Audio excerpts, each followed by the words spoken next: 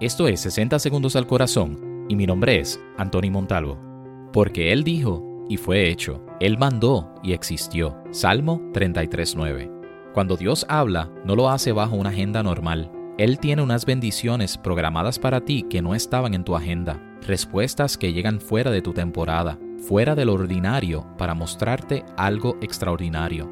Cuando el reporte médico dice que no mejorarás, cuando lo financiero te dice que no lo lograrás. Aquí es donde aparece Dios de la nada y te dice, déjame mostrarte quién soy y de lo que soy capaz de hacer por ti. Porque no estoy limitado por tus finanzas, restringido por tu oposición, paralizado por tu edad, impedido por tu pasado. Yo estoy, sobre todo, cuando yo hablo, las tinieblas se vuelven luz, el mar rojo se abre, la estéril se vuelve fértil, las adicciones se rompen, los matrimonios se restauran, el enfermo sana, el ciego ve, el cojo salta, la oportunidad aparece.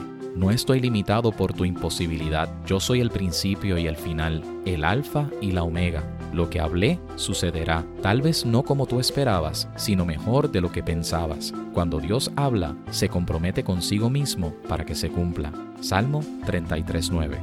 Esto es 60 segundos al corazón y mi nombre es Anthony Montalvo.